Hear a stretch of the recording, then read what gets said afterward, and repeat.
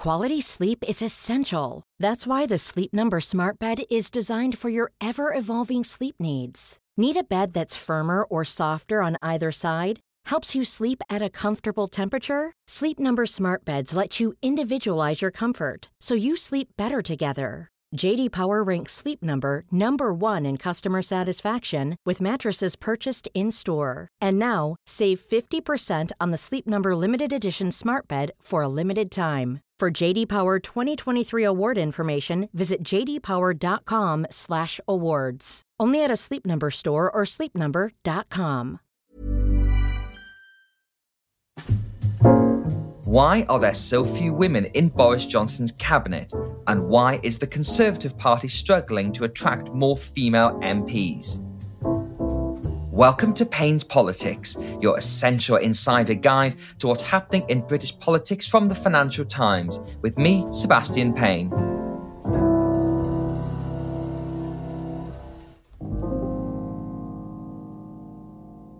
If you look like a government that is only interested in having men at the senior level, only having men in the decision-making, then you are an unequal government and you are promoting inequality. And that is the wrong place to be for the British government. In this interview special, I'm joined by Amber Rudd, the former Home Secretary and Equalities Minister. We'll be discussing why the Tories are lagging behind when it comes to female representation in Parliament and whether a macho culture around Boris Johnson is to blame. Miss Rudd was first elected as the MP for Hastings and Rye in 2010, later entering the Cabinet as Energy and Climate Change Secretary, then Home Secretary, before she was forced to resign over the Windrush scandal.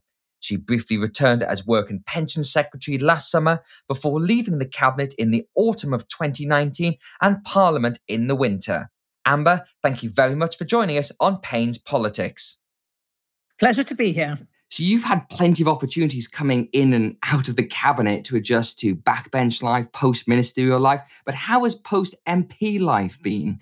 And what was the thing that surprised you the most after going from MP back to civilian life? It takes a while to kind of, I'm afraid detox is the word I'm going to say. You can't go from that high octane, always on feeling to just switching off. You travel with the anxiety and the constant pressure, even though it's not there for quite a while. But I want to reassure you, Seb, that I'm quite relaxed now.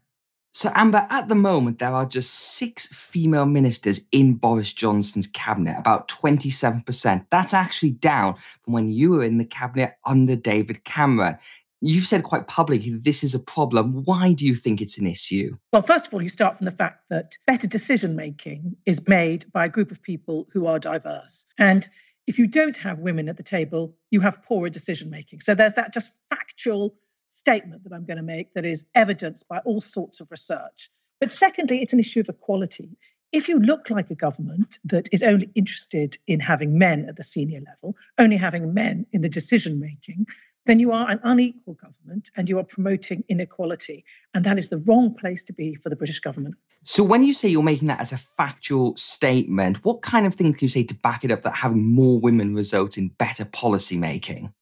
Well, fortunately, there's been oodles of research done in this.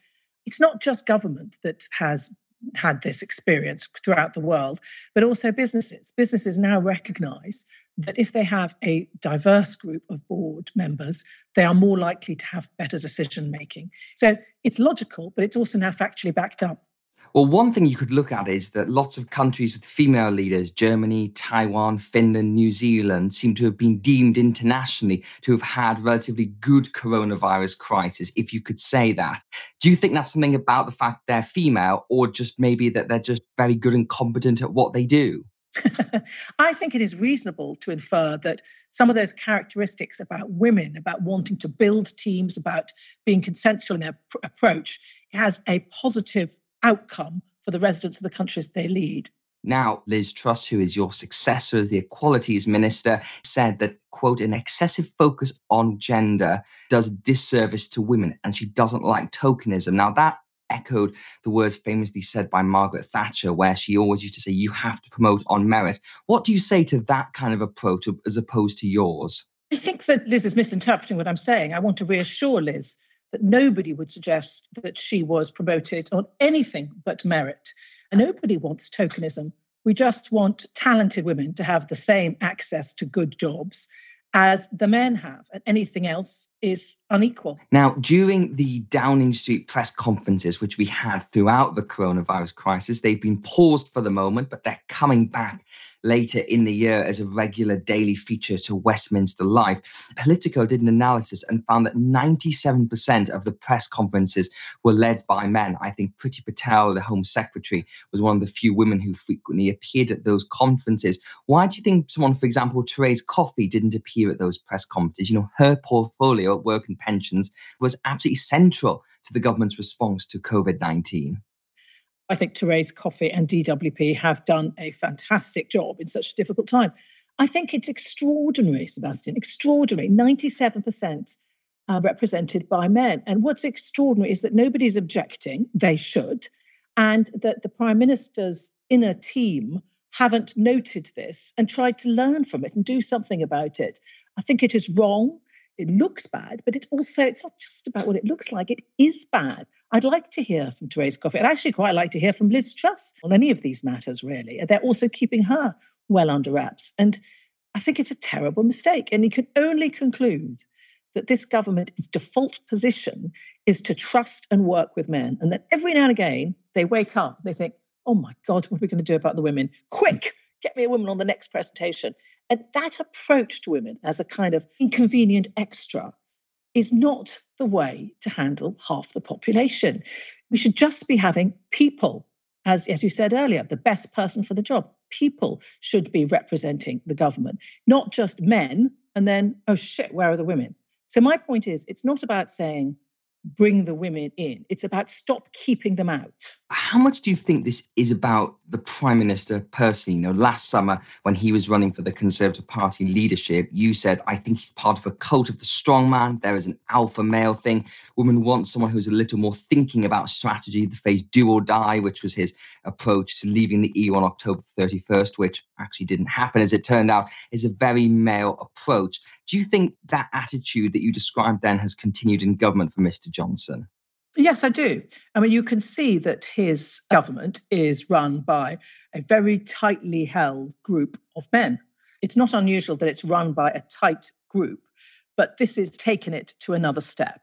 So the fact that it is Boris, Michael Gove and Dominic Cummings as this triumvirate who run the government, basically, and who are constantly concentrating power in their hands, it is, of course, an all-male group, but that you've then got around them very few women. So it's not just the top level of cabinet, but it's also the other advisors, the chief of staff. It's just so dominated by men. I don't know how you can conclude anything else but to say the Prime Minister is clearly more comfortable with men and is promoting men and hugging them close. And then running after the odd woman to make sure that he's got somebody to say, we have got some women included as well. Well, you wrote recently in the Telegraph that when you were appointed to his cabinet back in the summer of last year, you mentioned the equalities brief, and the look across his face meant that he'd clearly forgotten all about it. So that sort of speaks to that point. Yes. I mean, it was, of course, a big day. But yeah, my position now, which has changed since I held the brief myself, is that the Women and Equalities Department should be its own department rather than constantly moved around. The thing is about inequality of any type, whether it's on race or on gender or on other issues, it's a constant operation. You've got to make sure that you're constantly trying to build the pipeline, check yourself, ensure that you haven't got an all-white male cabinet, constantly be vigilant about it. And if you're going to do that, you need people to help you do that. And that's why I think we should have a department which is separate, so that when the Prime Minister, if he does, moves around the Women and Equalities brief, it's not an afterthought. There is, of course, an argument that maybe it shouldn't be a department and should be a part of everybody's briefs across the cabinet. I've heard some people suggesting that. Yes, that's kind of what it is at the moment. It's a sort of hybrid, so that when you get questions into Parliament, there's usually a representative from each relevant department has to come along to help answer the questions. But again, the problem with that is that it doesn't have any heft. You know, when you're sitting around cabinet or when you're in a cabinet committee, the cabinet minister or the minister makes the case for their department. This is why we might need the money. This is why Amendment A is unacceptable. Somebody owns it, represents it, and bats for it. And if you have the Women Equalities Brief as an add-on to other people, it'll be an add-on in their priorities. Now, this is not only just a problem within the Johnson government and the cabinet. When you look to the wider Conservative Party, the number of women pales in comparison to other parties. Currently, just under a quarter of Conservative MPs are female compared to over half of the Labour Party. Do you find that embarrassing at all? I do. I find it very embarrassing. I mean, I used to get up when I was a minister at the dispatch box, and in front of me was what represented society.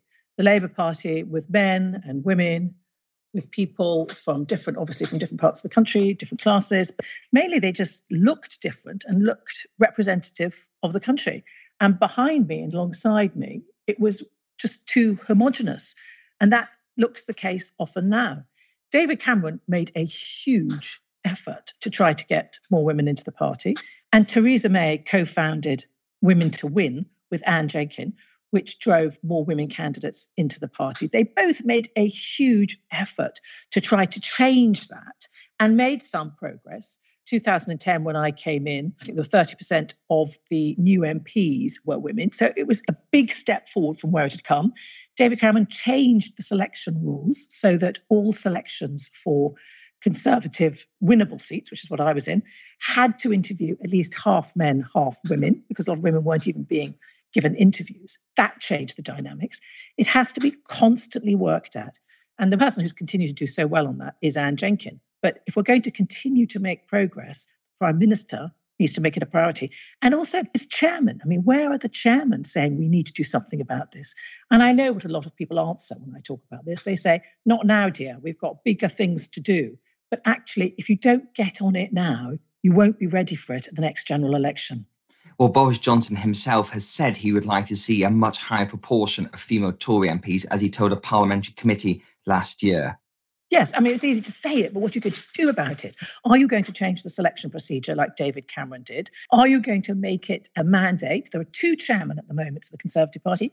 Make it the mandate for one of them to do this. Let's make it a real priority for the party, and it will reap benefits. You'll get better quality of women coming in because you'll get far bigger applications of people wanting to join. And then when he comes to make his promotions, there will be more women from which to choose. It'll be more normal. What I want to see is the Conservative Party normalising having women rather than saying, whoops, where are the women? Let's go and find some.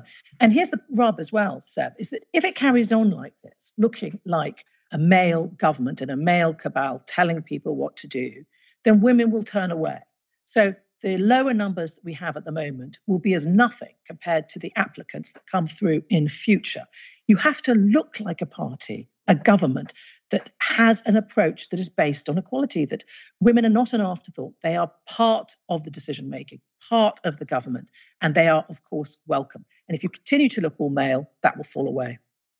Well, I spoke to a young female Tory friend of mine who has sort of flirted with running for Parliament a couple of times. And she raised two things. First of all, you mentioned Women to Win there, which was set up by Theresa May in the 90s to get more Conservative MPs into Parliament. And that has had great success over many years.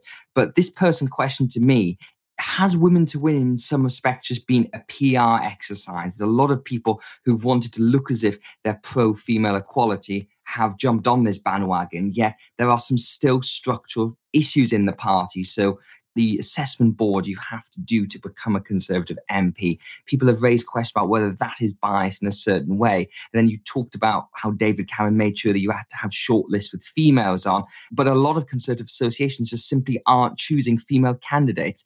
Listen, Women to Win is part of the solution. It's absolutely not the whole solution. Tell your friend to come and talk to me, and I will be happy to set out for her the pros and cons of why she should try to do it, which I hope she would. Because the whole thing must be about encouraging men and women to try to become an MP. You have to have an appeal to them. And the fact that so many young men and women look at the Conservative Party now and say, you know, the economic values, the social values, they are pretty much in line with what I think. But am I welcome there is a real problem. And Women to Win, it gave training, it gave money to candidates. It did an important job, but you can't outsource an organisation's drive for equality. That has to be driven from the top, and the Prime Minister needs to be the person to do that. One easy way to solve this would be introducing some kind of gender quotas and all-female shortlist, which is something the Labour Party did, which was heavily criticised by the Conservatives, but we're now at a place in over half their parliamentary party is female. So is that the way forward? I think that if you go to all-women shortlists, you have given up on driving equality root and branch through your organisation. You could do it, and I do look at Labour with envy that they have so many women at the top of their party as a result.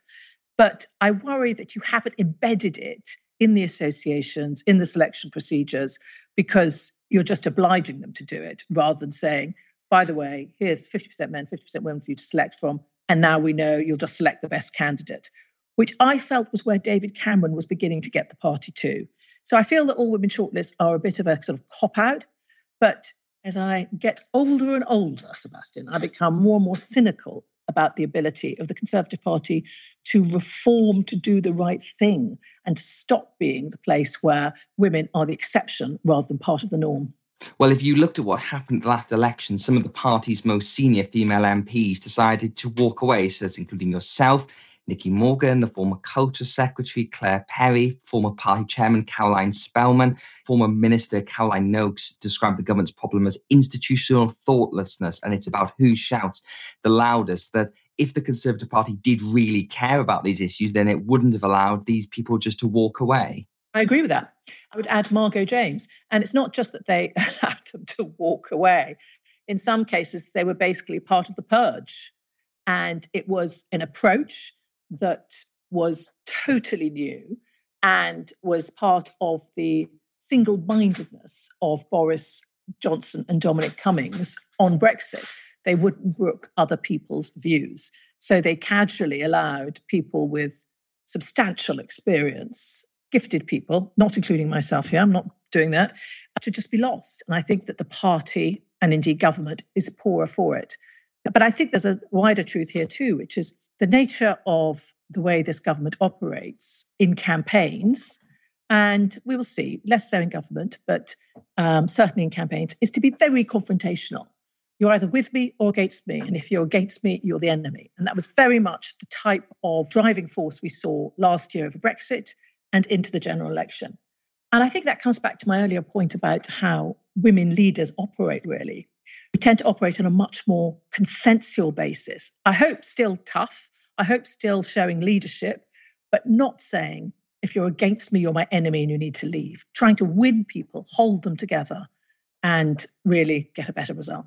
Well, I spoke to someone who knows the Prime Minister and works with them pretty closely, and they said that loyalty is the single attribute that he values the most. And I think this was said in public when Boris Johnson was asked, what's your favourite scene in your favourite film? And he said it's at the end of The Godfather 2 with all the retribution killings. And that was seen as a joke. But actually, in fact, I think it reflects something about his characteristic and those who advise him and serve around him. And when you look at the cabinet and you look at the advisors in the government, the one thing that links them all together is that they are totally loyal to Mr. Johnson. Yes. And I think that's a mistake. I mean, I think it's a mistake for good government. It's a mistake for the other cabinet ministers. I can see it's quite nice for Boris and Dominic, but I don't think cabinet ministers should check their consciences at the door. It is your duty and your job to raise your voice, to have things discussed and argued, and then, to have a consensus decision at the end of it. Let's come back to some of my colleagues' heroine, Margaret Thatcher. She liked a good fight in a cabinet too. That is off the menu now. And I think to prize loyalty over everything else, and it's not really loyalty, it's total obedience, is a bit dispiriting, and I don't think it makes for good government. And just to finish the issue on the representation of female MPs in Parliament, abuse has played a lot into this, that the amount of hatred that some female MPs received, particularly during the worst of the Brexit travails. How was it for you? Did you find yourself on the receiving end, a lot of hateful stuff on social media and elsewhere? I did. Again, a reason why I left government last year was the intent was to stir up divisions in order to create the separation that led to Boris's victory. So it worked. But I think the stirring up of people to be angry with each other is the wrong approach, wrong for a country, wrong for a democracy. And I certainly got my fair share, a huge amount of abuse, of threats. I don't know any senior MPs who didn't have a death threat at some stage, which were not just one sent by email or by Twitter, but which will have led to a serious prosecution at some stage. And I was certainly in that category. That is pretty unpleasant and concerning, not just for the individual, but for your whole family. But I would come back to, when I go around and speak to quite a lot of schools and colleges still, young women particularly, as you can imagine. And even though I answer that question very frankly, and there's always a sharp intake of breath and usually somebody saying, how can you bear it? I then tell them the things you can achieve. And I look at, somebody like Caroline Harris, who, as you know, I'm sure, brought in the Child Funeral Fund, an extraordinary thing she achieved. And there are lots of examples like that. I'm thinking particularly of women, but where you can achieve something extraordinary as a backbencher and certainly much more as a minister, make it all worth it. There may, of course, be some young female Tories who will look at people like you and like Nicky Morgan and the list of all the other people we said and saw that they decided to leave politics relatively young in their career, where there's a lot of time left, and say, well, if they're not going to stay around for a longer period, then maybe I shouldn't bother going in at all because they found it too difficult, they found the abuse too horrific, and they found it too much of a struggle to get anywhere. But I don't think the abuse is a reason to leave. And I don't want people ever to think that. I think Tony Blair said quite recently that he wouldn't want any of his children going into politics because of the abuse they receive. Well, I'm sorry to hear that, but I think the abuse is bad and you have to develop a bit of a thick skin about it. But there's also something else going on in politics, which is fairly new, which is people like me and Nicky Morgan, Claire Perry, Margot James. We all came and went in 10 years. Which is a kind of a new theme, really, in politics. And some people think it's rather unhealthy because they like the idea of going into politics and staying for life. And in opposition or in government, you bring that experience, and I can respect that. But for some of us, the 10-year part of our life to do that has been, I think, a fantastic opportunity to find out about politics, to drive the change on the agenda you really care about, and to get out just intact with your values in place and not having been crushed by it. And I think that's a reasonable thing to do. And you actually came into politics relatively late. It was in your late 40s when you were first elected to Parliament then. And some other female Tories I've spoken to have said, in fact, they think that will become more of a trend because people want to have their families, have their careers first. The idea of being in Parliament with a young child is particularly unappetizing, but that in itself has a knock-on effect of female representation in the cabinet. It does, except that all us female MPs, not all, but a lot of us who came in our 40s in 2010 did disproportionately well. And I don't think that's a coincidence. It's not because, they're women, they're bound to get on. You've always got a few people saying that. It's because we were all women with significant private sector experience, some confidence as you do develop when you become older, and we weren't entirely dependent on success in politics. So there's quite a lot of people who become MPs to whom getting promoted is everything because they've made it their life. But for us, and you can see because we've now left and gone in to do other things, it wasn't the be-all and end-all, but it meant a lot. And we managed to achieve a lot. And we became quite a sort of group, we became a little group who would often talk to each other and exchange stories and try and support each other. So I think it's an interesting and healthy development. Now, while we've got you here, just to touch on some other topics, if I recall back last September, the reason that you quit the cabinet was because you said the primary aim of Boris Johnson was a no-deal Brexit. But in fact, that turned out not to be the case. There was a Brexit deal, and after a general election, it got passed, and we didn't crash out the EU without a deal. So do you regret quitting over that? No. The point was that I had been told that the no-deal Brexit was like a continuous nuclear deterrent. It had to be there. We hoped not to use it. But in fact, what happened was all the preparation was for no deal. So I felt misled on that. And the specific reason I left that September weekend was the prorogation had taken place and we've been called back to Parliament. And the whole handling of the prorogation was a deception from Number 10. They briefed that it had been discussed at Cabinet. It wasn't. I was told, because I asked for it, I could have the legal advice behind it, had several conversations with the Attorney General about it. They withheld it. And it turned out, of course, to be correct. It wasn't legal. So I felt that the Cabinet was being taken for fools and the no deal preparation was going full tilt. And that I belonged with the tribe of Conservatives, like the then former Chancellor and Lord Chancellor, who were trying to stop no deal because a deal would be so much better. And so when I basically left Cabinet and joined them, it helped make it clear that Parliament was going to stop no deal. And the Prime Minister kept on saying, we're definitely leaving October 31st. We're definitely leaving October 31st. And Parliament was definitely going to stop him. It was absolutely nonsensical. And indeed, the Prime Minister could not do no deal because Parliament stopped him. And so he accepted a deal which had been rejected when he'd been in Cabinet, which put a border effectively down the Irish Sea. And yes, he got a deal. He had to, because Parliament would not allow no deal. And I'm proud to have been part of that. You've had a sort of quite up and down relationship with Boris Johnson over the years. I'm sure listeners with longer memories will remember back in the EU referendum when you commented that Boris Johnson wasn't the kind of person you'd want to drive you home at the end of the evening. And then obviously you served briefly in his cabinet. And I remember during the leadership contest, there was lots of briefing in newspaper reports that there was going to be this Boris Johnson, Amber Rudd dream team as him as the Prime Minister and you as the Chancellor. Was that ever serious talk? Were there ever conversations about that? There were several conversations over the year. And yes, it was sort of dubbed Bamber for about a minute, wasn't it? I remember that, yeah. I think all that meant really was that he wanted me to back him. So Bamber, though it was called, it was definitely him just seeking my support. And in fact, when I went in to get reappointed as Secretary of State for DWP almost a year ago, the first thing he said to me was, what happened to Bamber? And I said, well, I'm here now, Prime Minister. And we then went on to have our conversation. And what do you make of his current situation within the Brexit talks? And obviously, we got the withdrawal agreement, but there is no trade deal with the EU, and we're still in stalemate, again, it seems, about trying to get that deal sorted. Do you feel there's going to be a deal? Or are we going to end up still crashing out in some form later this year?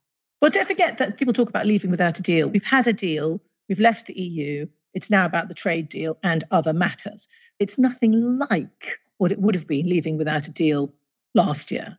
But I feel equally anxious about the negotiations ongoing, that there is an easy approach by the centre of government that deal and no deal are about equal in terms of trade.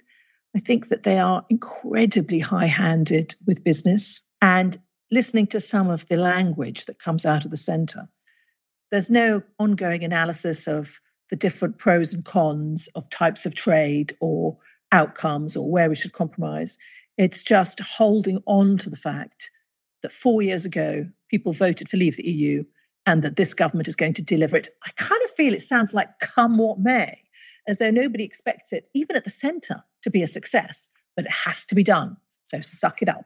When we're recording this, the front page of the FT has got the huge cost that's going to be put on business by the simple fact we're leaving the customs union, the single market. And you could say, well, the British people voted for that in 2016. They voted for again in 2019. But it is an extraordinary change from the Conservative Party you were elected into Parliament for, which went out of its way to help business, cut red tape. Now you've got a Conservative government that's piling red tape on businesses.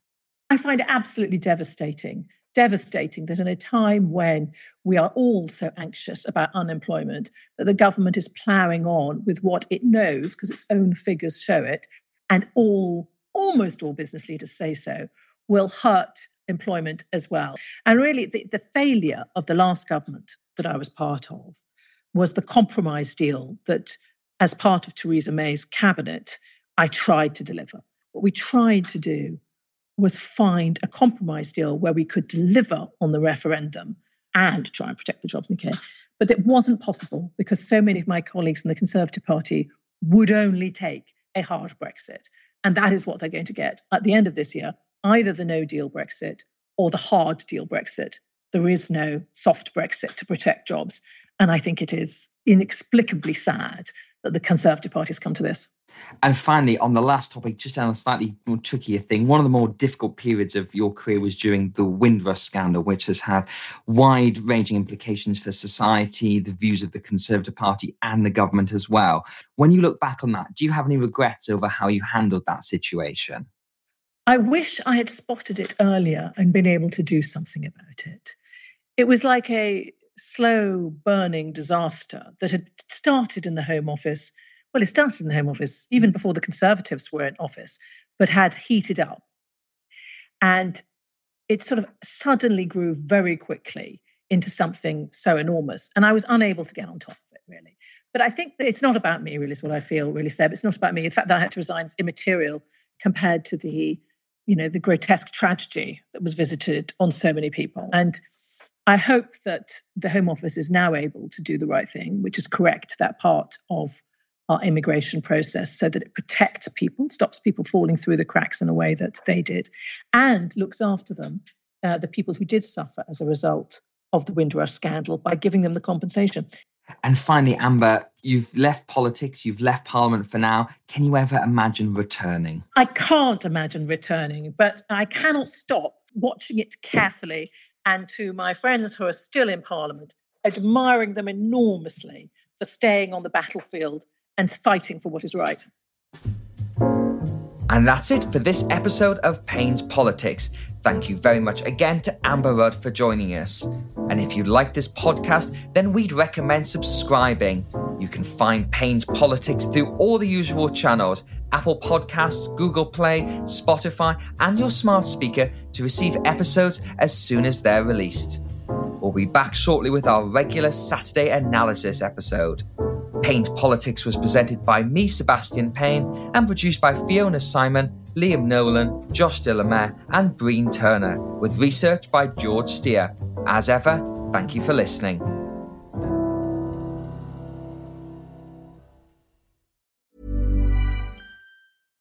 Hi, I'm Daniel, founder of Pretty Litter. Cats and cat owners deserve better than any old-fashioned litter. That's why I teamed up with scientists and veterinarians to create Pretty Litter. Its innovative crystal formula has superior odor control and weighs up to 80% less than clay litter. Pretty Litter even monitors health by changing colors to help detect early signs of potential illness. It's the world's smartest kitty litter.